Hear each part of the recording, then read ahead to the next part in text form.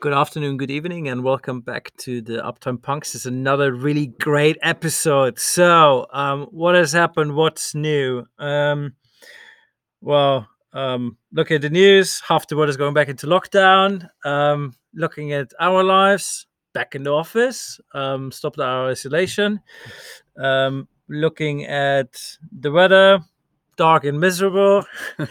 But looking at the podcast you're about to hear, we're going to beautiful Spain. Yes, Tim, sunny Alicante it is. yeah, Right to turn.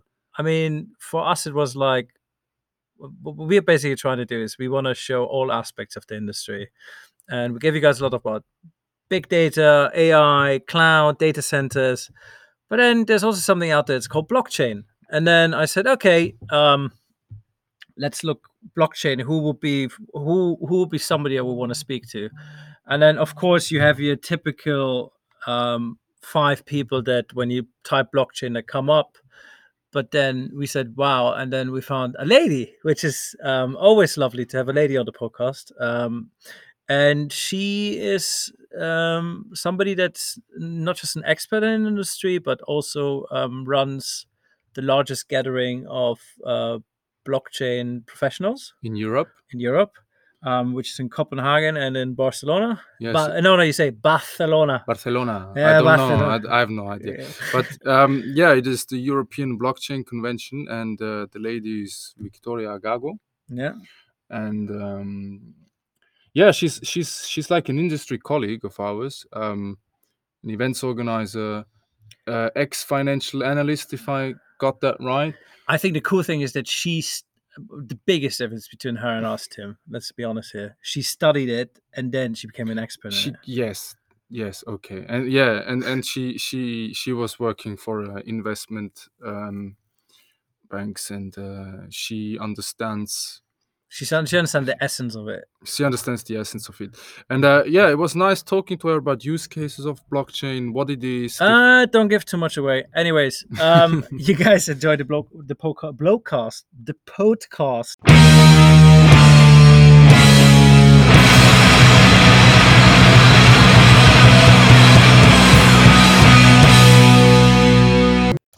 Okay, a wonderful good afternoon, good evening, wherever you're in the world, and welcome to the Uptime Punks. It's another exciting episode. We have a lovely lady with us today, all the way from Spain. Hi, Victoria, how are you? Hello, Paul and Tim. I'm very well. I'm excited to be here with you today. Thank you very much for the invitation. So we thought data centers and cloud is getting a bit boring. What's the hype of blockchain all about? And then we started researching a little bit. And then we said, okay, there's a lady out there who not just knows everything about blockchain, but also she runs the European Blockchain Convention, which is basically a key event where a lot of blockchain speakers from the industry come together and discuss all the topics, if it's crypto. And well, that's as much as it goes when it comes to blockchain. Is my Bitcoin maybe, and then I think that's where it stops. But yeah, welcome, Victoria. It's lovely to have you here. So, of course, the way we always started is we ask a couple of questions to get you a little bit warmed up before we get into the topics. So, what the listeners always want to know: what was your first experience with a computer? Where did you first get in touch with the digital world? Yes. If you can remember. Yeah, I remember. So I think it was around, I would say 1996, 1997, more or less.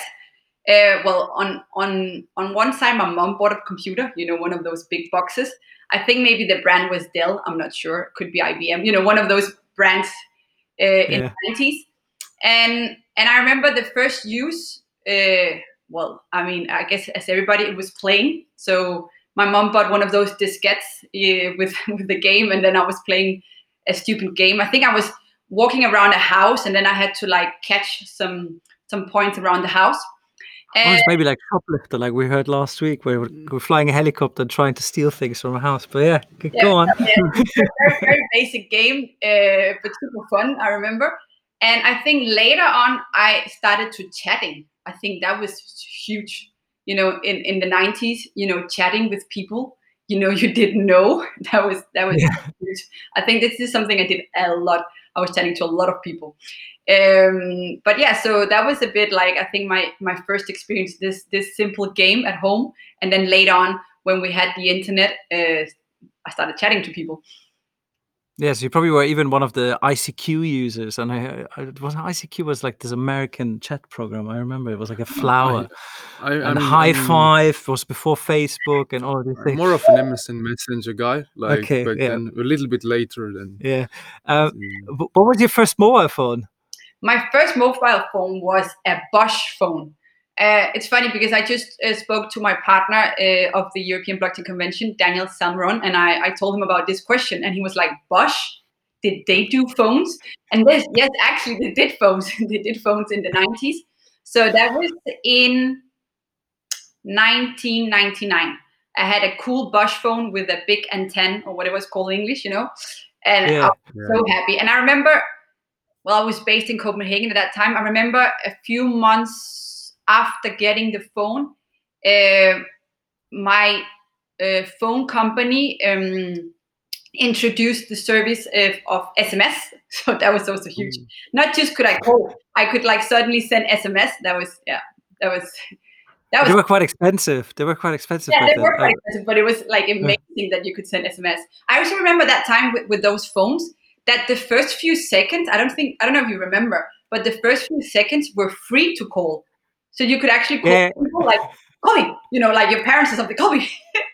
And they will call you. And then I think after a while, all the, I don't know, Orange, all the big, telecommunication providers realized that they had to charge us from the first second, not 5 seconds after the call. And then they started charging the seconds. Yeah, I mean, it's funny because I actually briefly remember the Bosch phones because they look the same as the Siemens telephones, and they still look the same as this. You have the Siemens Gigaset house phones, and that's how the mobile phones looked back then. It was like a massive. I can't even imagine how this would look like. Like I think of a Bosch phone as like a greenish black thing with an integrated screwdriver or mechanical saw, like you can use on construction sites. Yeah, but Tim, I think we just ruined the chances of getting Bosch on the podcast. But anyways, that's a different story.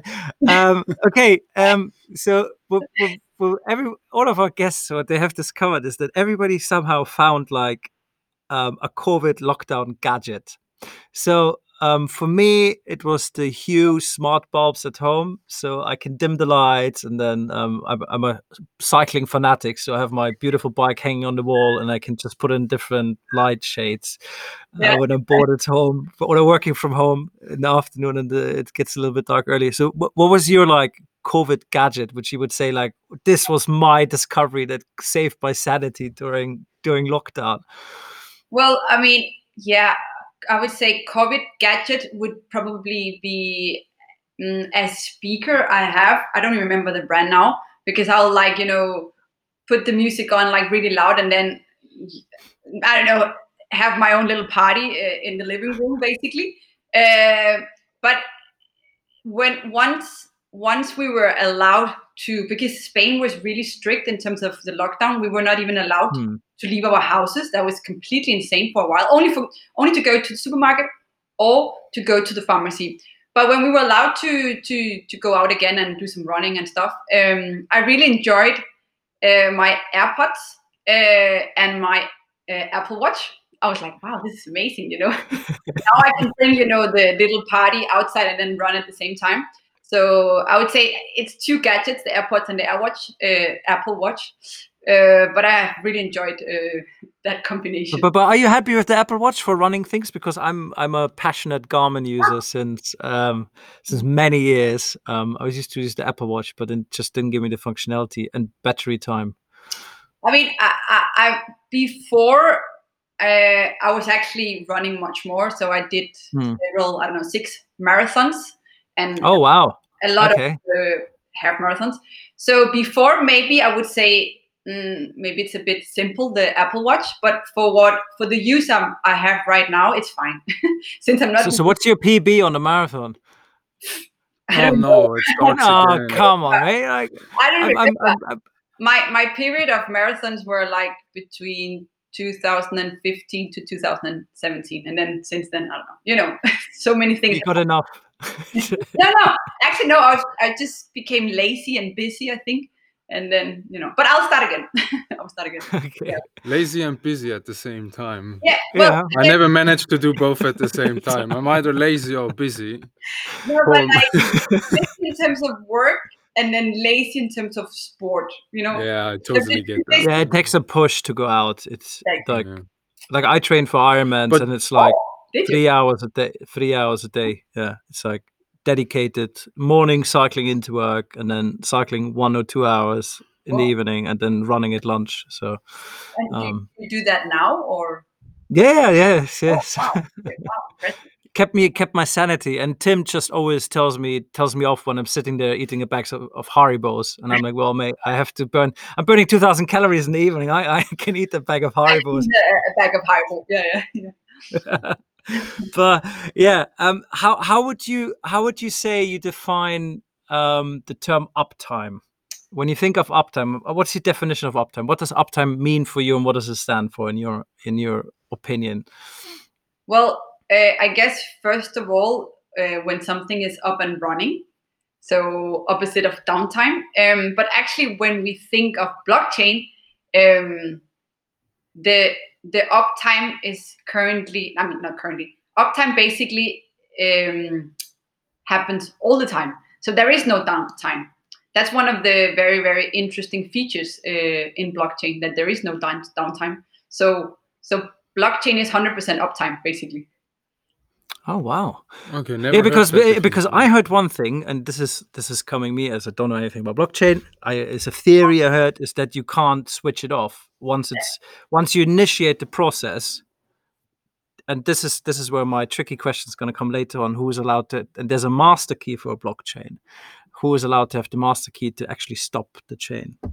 Because it's a process, so it's like a snowball system. Once the ball starts rolling, it rolls, and that's it. And you can't stop it. That's what she means with there's no downtime, right?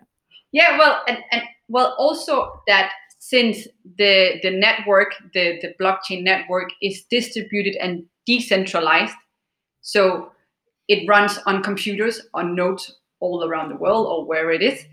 So if you have a node at home, Paul, and you, Tim, another computer at home, and I have another one at home, and then you have nodes, I don't know, like thousands of other places. If our 3 computers go down, it doesn't matter, because the blockchain network, is running on thousands of other computers. That's the point. Because like most databases and most networks are distributed, obviously, but centralized. So if it's hacked, it affects the whole network. So yeah. So is that what blockchain is? Well, a decentralized system of nodes. Yeah, decentralized and distributed. And one of the very we're going too fast. Well, first, we need to know how she even got Yeah, into but I just nailed the definition of blockchain, mate. Yeah, okay, but without you even asking the question. No, I first need to know. This is where so you went to school, and then you woke up one day and you said, "I'm going to be an expert in blockchain." No, is that what happened, or how did you get in? What's your path into the dark side of blockchain, or the? Okay. Yeah. Well, I would say it's very random, my path. I guess my whole life has been very random, but that's also the fun part, because it's not very structured or very planned. I guess I'm very open to opportunities. So basically, I started my career working in finance.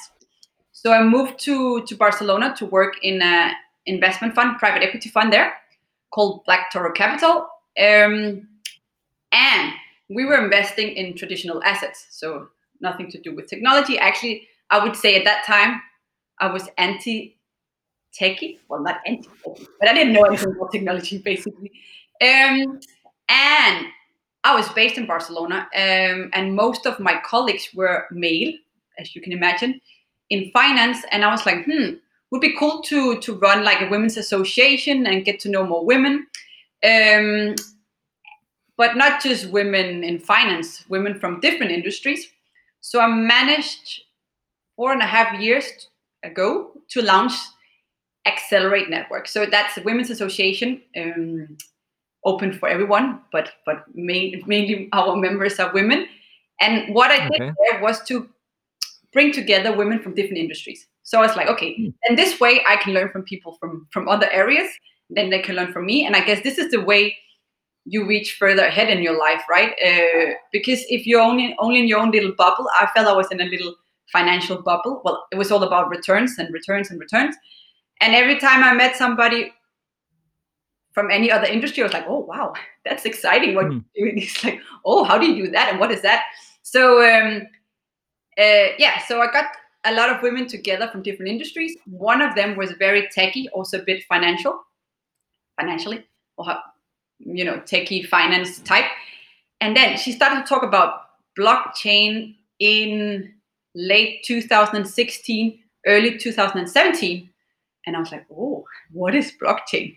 For some reason, I don't know, somehow she managed to sell it.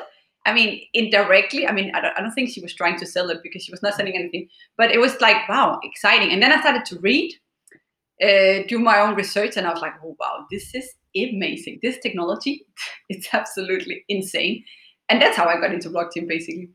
You chose blockchain over running marathons. It's quite a wise decision, I would say. Yeah. Yeah. I mean, that's the early beginning of my my blockchain, I would say, career. But then after that, well, I guess I realized that blockchain was attracting a lot of young people, and I guess people not decision makers. I guess people with not that much capital, and I knew that if you want a technology to evolve, to advance, you need decision makers, you need capital, time, education, to be invested.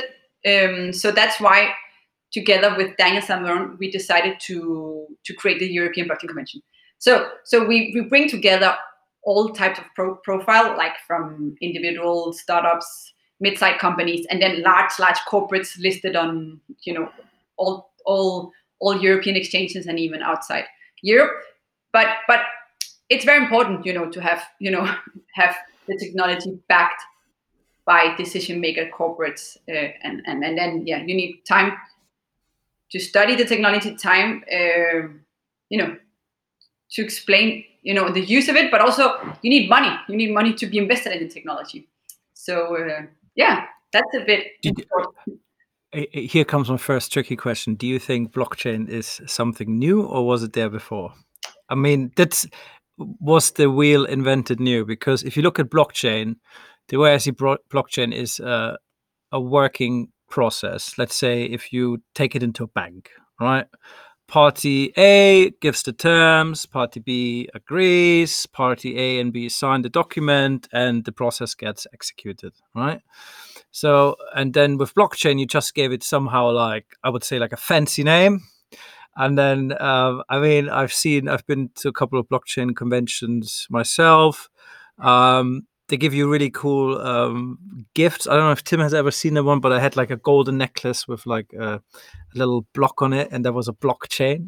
It's like cool. We should that it was a blockchain and not a hip hop convention. Yeah, but sounds like right. but do you think it's like the hype? Like, is it just because it's like due to crypto that there's the hype of blockchain? The blockchain is becoming so like centered into the. I mean, 10 years ago, you didn't see blockchain in any of the news or whatever it is. And then Bitcoins came up. People made this massive earnings on Bitcoins, crypto. And then it came blockchain. And now you have blockchain wallets. I mean, you have even applications where you can go now and pay with your Bitcoins for chewing gum in the supermarket. So how do you see, like, what do you see as the origin of blockchain? Yeah. Okay. So I think there was several questions or comments there from your side. If it's just hype, right? Well, I mean, first of all, blockchain was born more or less 11 years ago, when the Bitcoin white paper was published, and I mean, Bitcoin, blockchain are using different, technologies. So that part is obviously not new.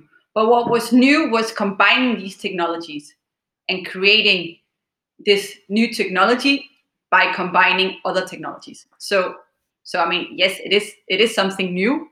It has 11 years behind itself. How do you say? It's 11 years old now, but it's still new. So hype, yes, there is a lot of hype, and if we think of 2017, that was the year, I would say, of Bitcoin. Even though, as we just said now, that Bitcoin is 11 years old, but 2017 was the year of Bitcoin because Bitcoin reached a price of $20,000 per Bitcoin in December 2017. That was quite insane because in early 2017, Bitcoin, I think the price was, I don't remember right now if it was $100 or $200. I mean, it was 170 because I had a friend, because I lived in Dubai for 23 years, and I had a couple of friends. They made,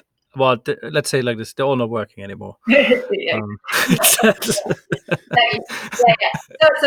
so obviously, this attracted a lot of media, and a lot of I guess a lot of negative articles about this bubble and so on. But it attracted a lot of media, and it attracted a lot of people that started to investing in Bitcoin, obviously, because they're like, whoa, the price is increasing super fast. So that was so 2017 was the year of Bitcoin. Then in 2018, we had the year of ICOs, initial coin offerings. That also had a lot of I would say media coverage because I mean the idea behind ICOs were quite, I would say, beautiful. I mean, myself being an investor, financial analyst in a private equity fund, beautiful in the sense that you could somehow, the idea was that you could distribute new wealth in a better way. So like if you think of like private equity funds and professional investment funds, the only type of institutions that can invest in these funds are pension funds, are institutional investors basically. So normal people, retail investors, don't get access to these kind of assets, right? And then the idea was then with ICOs that you, right, Paul, you, Tim, and myself could invest in private companies, but without being an institutional investor, but like just by being ourselves. But obviously, investing in a PowerPoint, and the whole hype about, woo, Bitcoin and this and that, that again, a lot of money was attracted. And I think, I don't know, in 6 months, I don't know how many billions were invested in all these ICOs. And I guess of all these projects, very, very few are still alive. So that was the year of ICOs. And then in 2019, just one thing. What an ICO is, an initial coin offering, isn't it? So it is a beautiful way, as you say, to distribute wealth and to invest in more perhaps democratic ways. Yeah. As there is no brokerage and no big institutions behind it. But how is it different from it? Is that the difference to a traditional stock? I mean, financing? but I think the classic example is Dr. Rucha Ignatova, the crypto queen, who started an ICO as well and then just vanished. Yeah. That she took the money and went off. That's the thing, right? How is it? How? Yeah, is there accountability in it as well? So no. Please elaborate. Yeah. So, I just want to make it clear that the idea behind was beautiful. The result was not beautiful because most of all these projects were scams, or they never. It was uncharted territory, basically. I mean, it was the Wild West. It was the Wild West of. Yeah, exactly. So the idea was, because right now, as a retail, as a small investor, or like as who we are, you can access stocks on capital markets. You can, I don't know, you can buy a stock from Apple or from Amazon, stuff like that. So like big public companies. But if you want to get access to interesting private companies, that's only something professional funds, private equity funds, venture capital funds can access, right?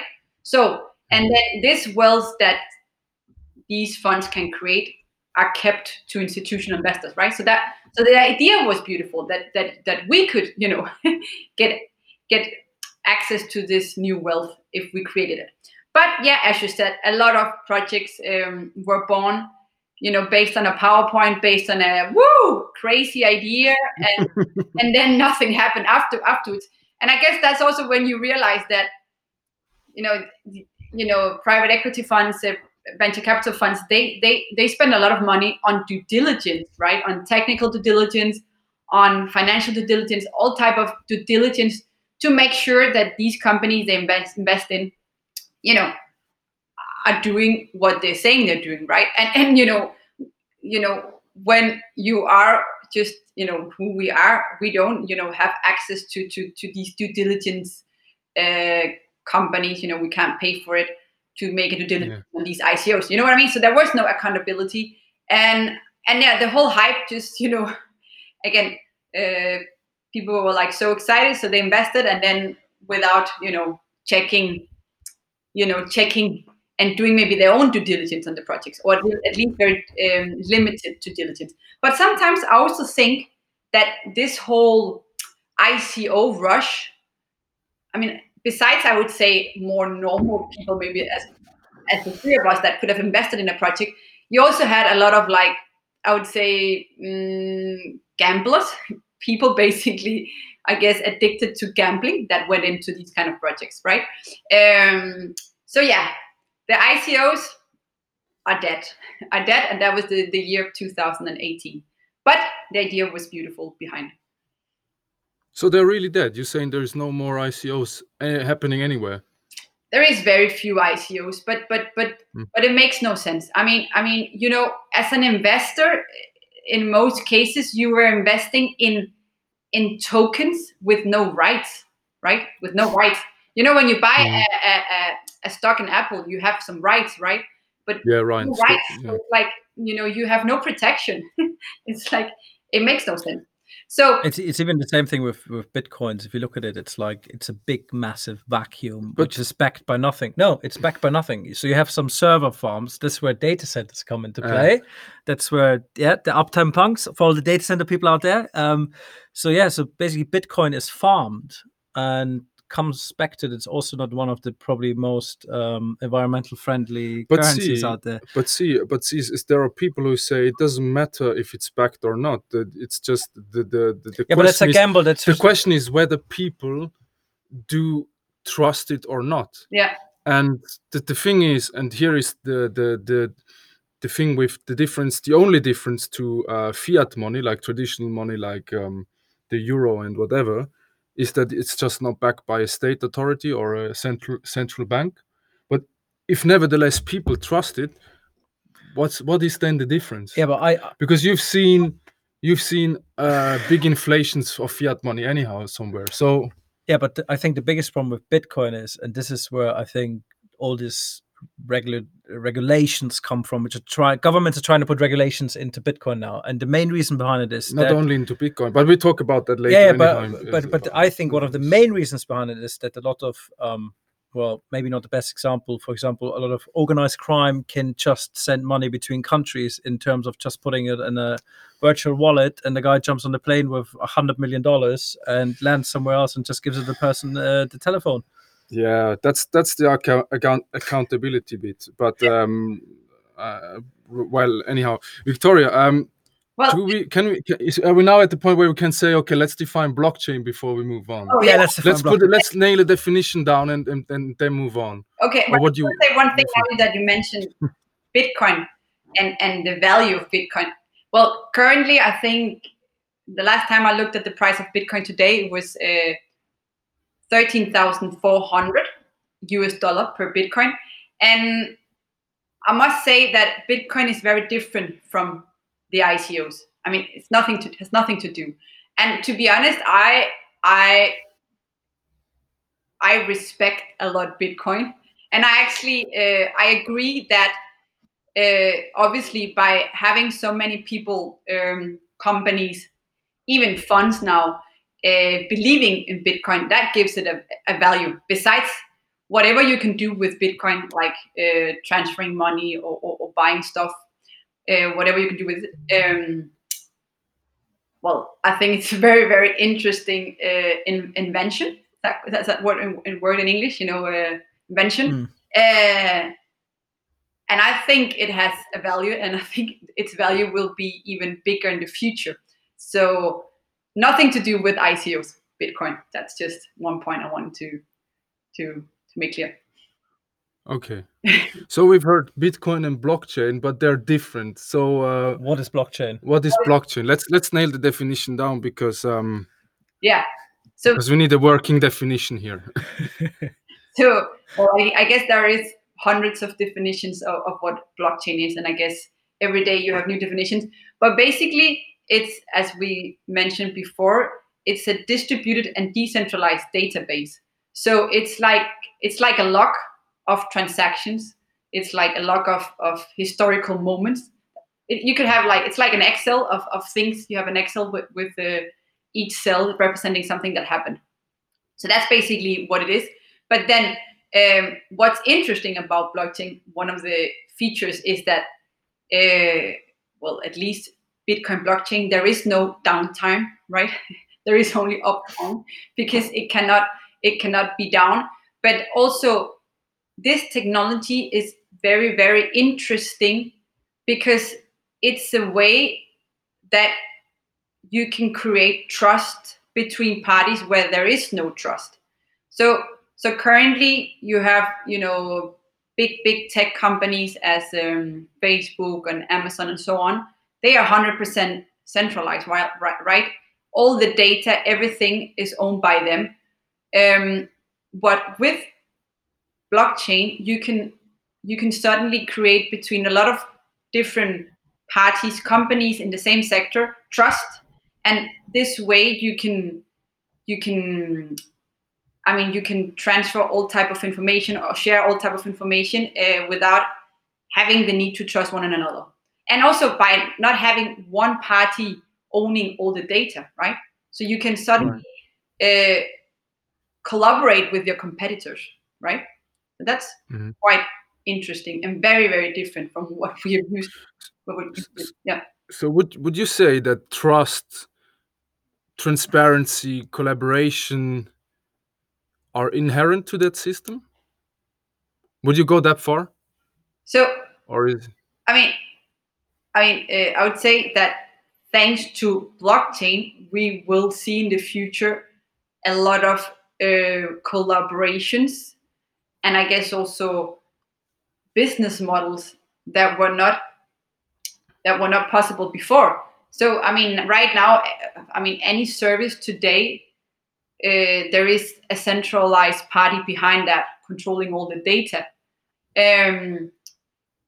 But this also, I guess, removes some opportunities, right? Because, as I said before, not everybody is interested in maybe collaborating with Amazon because they own all the data. Well, I guess nowadays we're all forced, and all the companies who want to sell online need to use Amazon. But it's a way to kind of, I guess, decentralize a lot of business cases in the future. So you think it's more like a rebel movement against the big?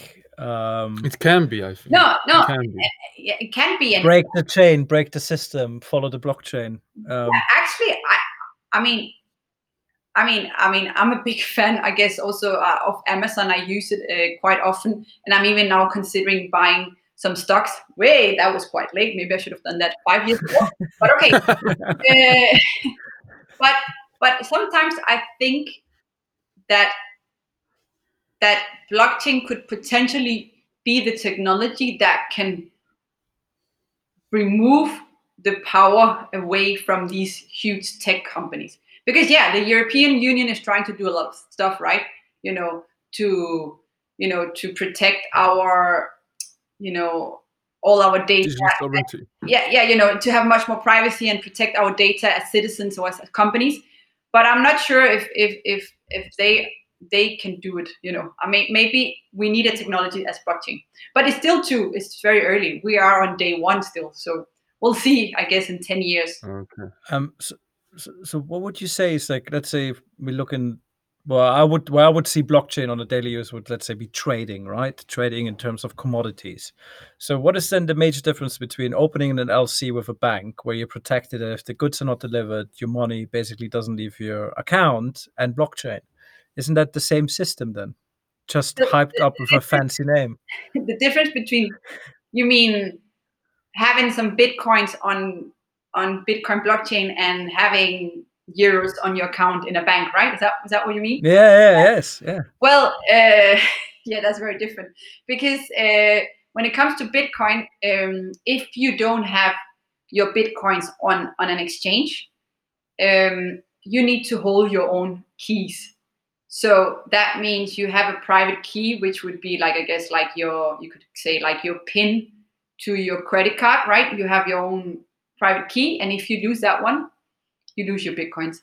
So yeah, that's very different. And that's also one of the issues. I mean, when you talk about these cryptos, that, I mean, a lot of companies are now trying to introduce to the market different types of custodians, and even try maybe to work with traditional commercial banks to offer this service, because it is difficult, I mean, to keep your own keys, and even if you have your Bitcoins on an exchange, these exchanges are getting hacked all the time because they are centralized. The exchanges, they are centralized. So there's a lot of risk. And yeah, and I guess it would be very useful if commercial banks in the future would offer custodian services to the customers. I know some small banks in Europe, like in Liechtenstein, are offering this to their customers. But it's Liechtenstein. How many people live in Liechtenstein, right? So most of us don't get access to it. But I guess, I mean, now we've been talking a lot about like the first use case of blockchain, which is like digital money. It's Bitcoin, right? But there is much more. I mean, there is so many more use cases, so many other industries now working with blockchain, and you have. Well, what's the most common one where you would be like, this is something everybody is every day in touch with, and they don't even know it's blockchain technology? Well, I would say it's what we just mentioned. It's when we talk about exchanges, it's when you do trading, or if you use Bitcoin or Ethereum or any of these big cryptos to buy something. So PayPal just announced, I think it was a week ago, that now you can pay with Bitcoin, with Litecoin, with Ethereum, with a few coins, like the most important ones. You can pay with it, and I guess that's another use case. But like the rest of the use case is very important in health, in finance, in a lot of other industries. We won't, obviously, as you said, we won't be able to see the layer of blockchain, but that will be in the future. I mean, it's still not scalable. In some cases, yeah, the technology is in production, but it's not scalable yet. It's still very early. So Okay. yeah. Can you talk about some of the other use cases that are like emerging, or that you because you're organizing the European Blockchain Convention, and I figured there must be some people with some really interesting use cases. What impressed you most, even if it's not scaled yet? What's the coolest one? What's the coolest one? Yeah. What's the coolest one? Well, it's difficult to say what's the coolest one. But I mean, when we think of the financial industry, I think there is a lot of very interesting use cases there. Bank Santander, which is one of the largest banks in the world, actually, they are mainly in Spain, LATAM, also in the UK, in some European countries. Also, the largest bank in terms of like activity working on blockchain. So last year they issued a bond on blockchain, on Ethereum blockchain, and that was very exciting because with blockchain you can have programmable money, meaning, so this was I think they issued 10 million or 20 million on Ethereum blockchain. And the interesting thing was that, I don't remember right now, but it had like a quarterly interest of, I don't know, let's say 1%. And this can be done all automatically because you can program that with smart contracts in blockchain. So a lot of processes in the financial world, you can automate that, and that happens just automatically because we talk about programmable money. So I think that's very exciting. But then also, if you think of health, there is a lot of very, very interesting use cases. And especially one very interesting use case is like health data. Every day, we are all patients, everybody. We're all patients, right? I don't like that idea, to be honest, but yeah, go on. Yeah, sooner or later, you have a headache and you really need to go to the doctor, whatever, then you're a patient that day, right? Even if it's for a few days, right? So we are creating health data every day. Even when we walk around, right, with our mobile, or Paul is preparing for his Ironman, right? and sharing, and saving all your data, right, from your race or whatever. So all this data right now is kept by the provider of the app or whoever has, or the phone, right? But the interesting thing you would be able to do with blockchain is basically to share that data with, it could be like in clinical trials, it could be in any, or even just for an app, for a sports app, you could share this data and get paid for it, or get something for your data you're sharing, right? And that's actually one of the very interesting use cases in health, that you will be able to control your data, health data, and share it with whoever you want to and get paid for it whenever you want to. Because right now, I guess there is very few apps right now that pays you a little bit for sharing your movements. I've seen a few, but not many. Right. That's interesting that you say that. I think so. The way it will work is basically blockchain will then kind of help to track what kind of data you have provided and automatically pay or trigger a payment for you. How exactly will blockchain come into the game? Yeah. So we need a layer before actually being able to share our health data, but we need a layer of identity. And well, actually, the European Commission is right now working on the European blockchain services infrastructure, where one of the first use cases they're working on is creating a digital identity based on blockchain. For the idea is for all European citizens and companies to have one. And then it's like you would on your phone, on your phone, you would have a digital wallet, and here you could have, plenty of things. You could have your driver license, you could have your degree, you could have anything that's related to your identity. And anything related to your identity is also your health data. And then you would have it on your wallet. You control the data. And whenever, it could be like, I don't know, Novartis would be like, oh, I would like to get access to people's running habits in London. Right? And then we would get like a minute notification, and I would say, yes, I accept to share my running data. And then automatically I would get paid every time I would share the data. So, but before being able to do that, we need a digital identity, because you need to link. Sounds like an attractive business model. Actually, there's two health insurances I know about in the UK. So basically, they offer the model: if you sign up with them, you get an Apple Watch, and you get a discount on your health insurance if you wear the watch and do a certain amount of steps every day. That's how they can monitor that you live a healthy lifestyle. Yeah. If you don't do that amount of steps within 3 months' time, you get a notice from them, and then your premium goes up automatically. So it's all about incentivizing people to basically commercialize their data. Critically asked, what's that actually doing to us as humans? Because we wouldn't be pure consumers of services anymore. We still have like, it would, in some ways, I agree, empower us, because we become the sovereigns of our data. We own it. We can even commercialize it if we want to. Mhm. But if I choose not to do it, You I'm missing vanish. I'm missing out on something. So it's almost like it's your decision to do it, but if you don't do it, well, you don't get the money like everybody else. So kind of incentivizing, kind of still forcing. It's like saying, well,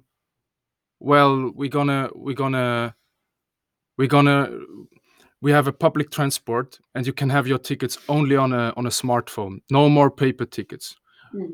Well, all the old people who don't have a smartphone, they'll need to buy one. And in appearance, everything is still not mandatory. Yeah, But it's kind of not. Do you know where I'm going? So what are your thoughts on that? Well, I mean, yeah, it's interesting what you're saying, but like, imagine that you wouldn't like to share your health data or sports data. Then I guess it would be like now. I mean, right now you are sharing it, but nobody's paying you for it. So yeah, you wouldn't share it and you wouldn't get paid for it. But it's like now you don't get paid for sharing your data, right? So, but yeah, you're right that I guess if most people are getting paid for their health data, you would like to also get paid, right? But at least I guess you decide if you want to share that data, right? And right now it's impossible for us to decide if we share it. We just do it on all type of applications on our phones. We do it all the time. So and well, I also, as you said, Paul, I know, I mean, the insurance companies are slowly also doing that now in Spain, that if you share your movement and you prove that, I don't know, you walk, I don't know, like 4 kilometers every day, your premium is lower. And if you don't, then you pay more. But also, I guess it's a way for them to make sure that you go less to the doctor, because the more sports you do, the probability is lower of you going to the doctor. Besides getting your data that they can sell afterwards to pharmaceuticals and so on, right? But no, wait. But here gets funny. The people who would use that service just to get less of a premium are the people that would probably say, "Oh, I'm not going to get the COVID app because the COVID app is me giving away my privacy." Do you guys have a COVID? We didn't ask the question actually. Yeah. Good one. Do you have a COVID app in Spain? Yes, there are some apps, but not backed by the government. So they don't have any impact at all. But I guess this is also very difficult in Europe, right? Because we've had this movement from the European Commission, like supporting much more our citizens and our data, and then it goes against, right? Those values, the app, right? So it's a bit complicated. So we have some, but they're not backed by the government. Yeah. Oh, okay. So what's the government's position? We leave it to the private actors to provide those apps, but we don't want to have a publicly backed one because we fear of data protection issues. Yeah, well, I guess. Or what's the position? Right? I mean, the whole data protection issue is one that they value. But actually, Spain is currently the worst country to be in terms of COVID. So it's a very difficult situation, and we are slowly getting closer to a lockdown again. But definitely, no, they haven't been very pro these apps, because since they are not the providers of these apps, they don't have the control of the data as well, and so on, and the citizens are sharing data, private data, right? So yeah, but I guess if we had blockchain, it would be much more easier to have these kind of apps, because you would be able to share data with whoever you needed to in terms of your movements and COVID and so on, without needing to give your identity, but just to provide the information about where have you been, who around you have had COVID and so on, and still protecting your identity. Right, because blockchain would actually be Another shield. It's like PayPal. Yeah. People wouldn't see who you actually are. Would actually grant for your identity, saying, I have verified that this data is really coming from Tim because he has his digital identity wallet on his phone. It's all true. Yeah. But you Google or you Facebook or you Amazon or insurance company, you don't really need to know who it is because I've verified the identity already. Is that how it works? Yeah, exactly. So I mean, a simple example is like, okay, imagine you go to a club. I mean, I guess nobody goes to a club now because they almost don't exist. You'd be surprised. You'd be surprised, yeah. But I guess I just heard about a story in Glasgow where the police had to come because there was like an Edinburgh clan going to Glasgow, and yeah. Anyways, go on. That's underground parties. Nobody asks for ID there, right?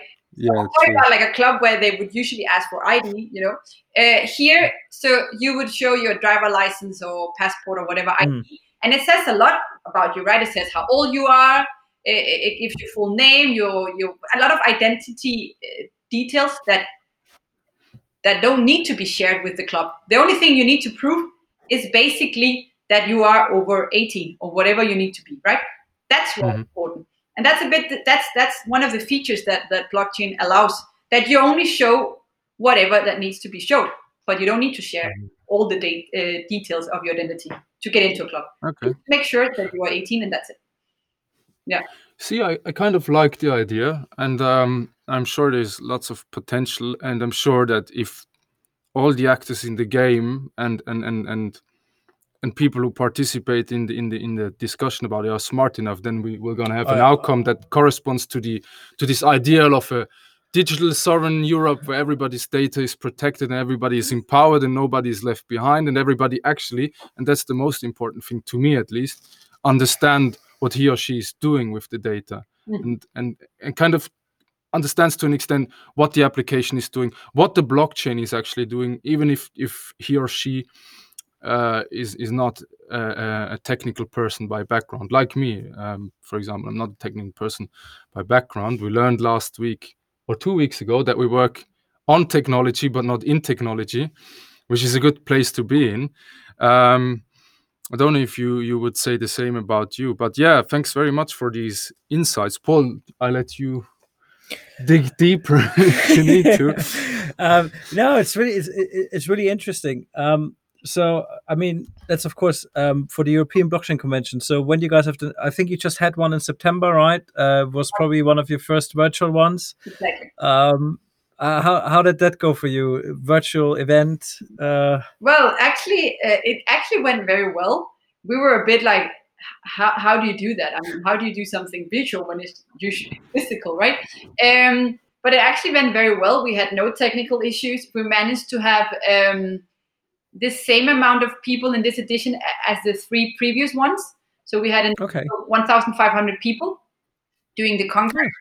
So that was very cool. Also, I think another interesting aspect is that we usually have like really high-level speakers, professionals coming either to Copenhagen or Barcelona, where we celebrate the European Blockchain Convention. But I mean, not 100% of the people you invite can always make it, right? In this case, I guess it was 100% or very close to all the speakers we wanted to have on board were able to participate. So that was really cool.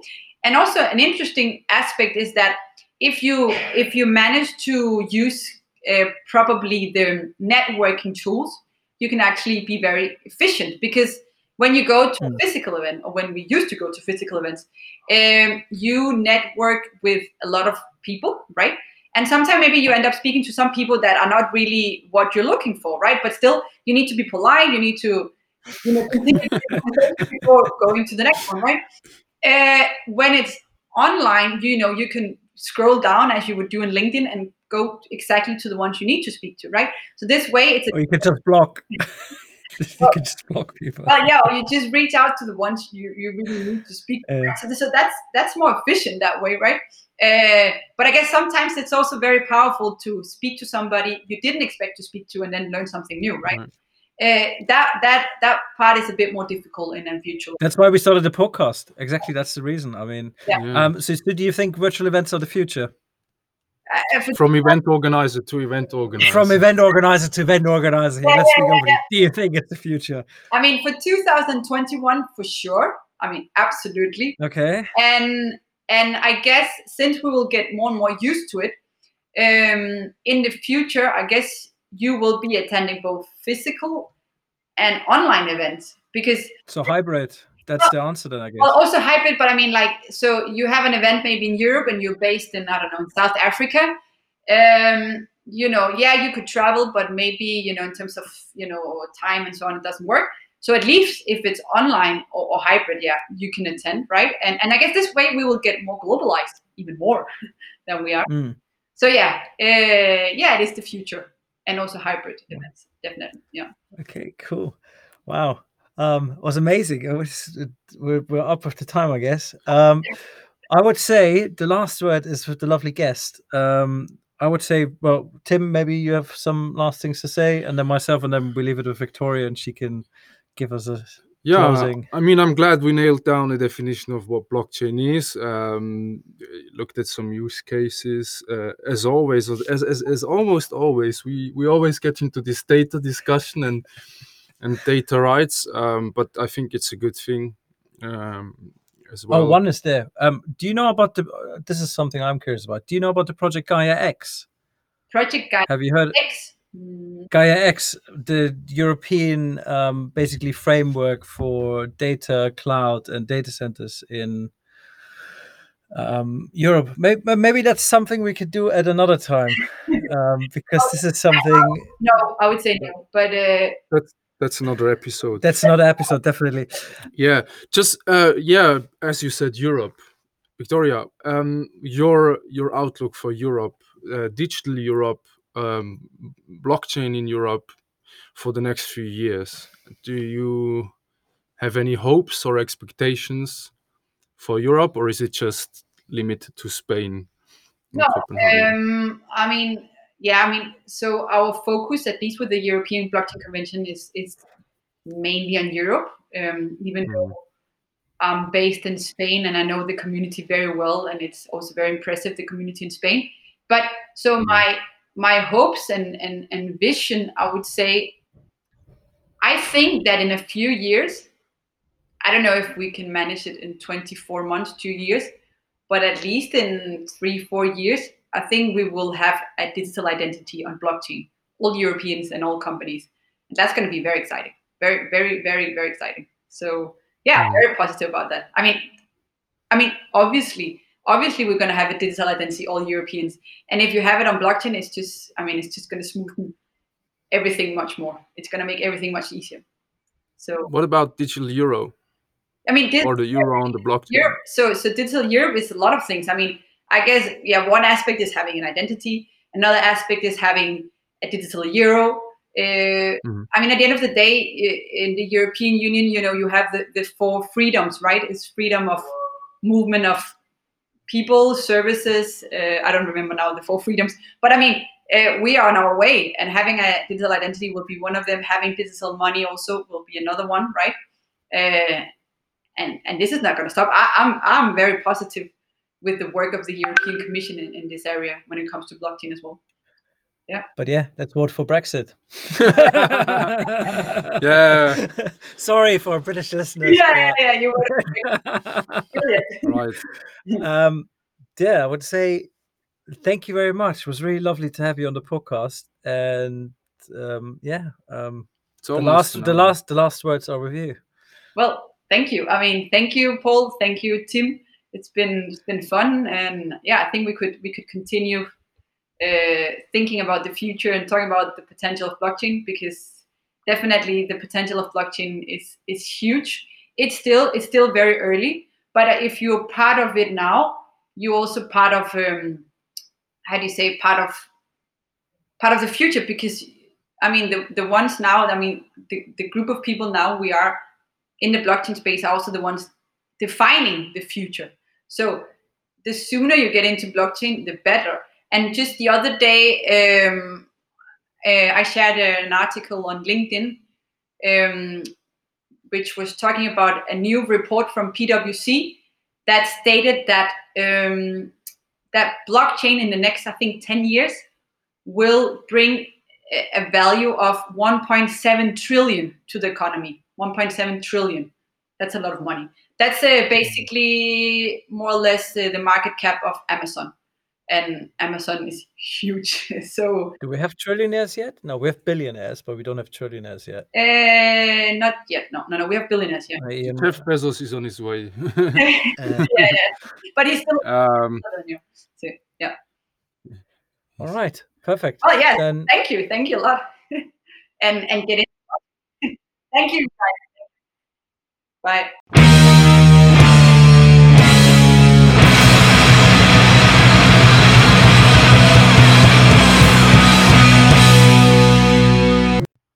wow, I mean, this was quite interesting. So we spoke about how mobsters take over the world with bitcoins. No, I'm joking. Otherwise, they're going to send a lawyer back to our podcast again. I think it was really fascinating because I mean, everybody heard some conspiracy theories about blockchain, what blockchain is all about. And you insisted, Tim, and at the end, you got the definition that you wanted, which is really great I because don't even remember it now, but I'm gonna. it's really great when people can define, and also I like the way how she defined uptime. It's always great to speak to somebody that's, well, of course, she ran 6 marathons, and she gave up marathon running for blockchain. What a sacrifice! Imagine I would give up Ironmans for data centers. I don't know, Paul. Your choice. I don't have nothing to give up for anything, really. But yeah, no, it was a great podcast, a really great experience. Again, learned many things. Didn't agree with everything, but don't necessarily need to. She's a very interesting guest. We're gonna hopefully be doing a couple of more projects in the future together because she also runs this leadership circle on women in tech, Women in and tech, in yeah. leadership in general. Yes. If you want to find out more about what Victoria does, I think you can find on LinkedIn, Victoria Gago. And if you want to look at that convention she does, it's called the European Blockchain Conference. They run in Copenhagen and they run in Barcelona. You just said that. I did in the intro, but that's the outro, mate. Yeah, the outro is recorded 4 days later. but yeah, anyways, so yeah, it was really great having her here. And is there any updates from our end? Oh yeah, we have the Big Data AI World Summit online in about 10 days. Yeah, from now. But when you release the podcast, any key panels, speakers, you'll be like, people, you need to come and check it out. Paul, the dates are 11th and 12th November. So whatever days you're listening this at, the dates are 11th and 12th November. So it may be tomorrow for you, or it may be in 5 days. Or maybe you missed it already. Or maybe you missed it, so shame on you. But no, because then you can still go on and look it up, because we're going to have it in the library. Exactly, yeah, you can still look it up, but still shame. Highlight speakers, panels? Highlight speakers. Well, one particular panel I'm particularly proud of is the Scaling AI into Real Business panel, which reunites some of the greatest company ever seen on the earth. That sounded ironic. I didn't want it to sound ironic, actually. No, it's Dell Technologies, it's Deutsche Telekom, it's RTL Mediengruppe, it is MSD, pharmaceutical company, and the Eco Industry Association. So some really heavyweights. It's like the Klitschko brothers are meeting each other and fighting one another on the stage. Yes. And I'm just, did I forget anyone? So MSD, Dell, Deutsche Telekom, RTL, that's for, that's actually. So is it on the 11th or on the 12th? This one is on the 11th, and it's in the keynote track, and you can't really miss it. It will be in the early afternoon. Tune in. It's a cross-industrial gathering of high-ranked decision makers who will share how they managed to scale AI in their organization, and some other panels coming up about data literacy, about data strategy, together with Oracle and the Business Application Research Center, which is our co-events organizer.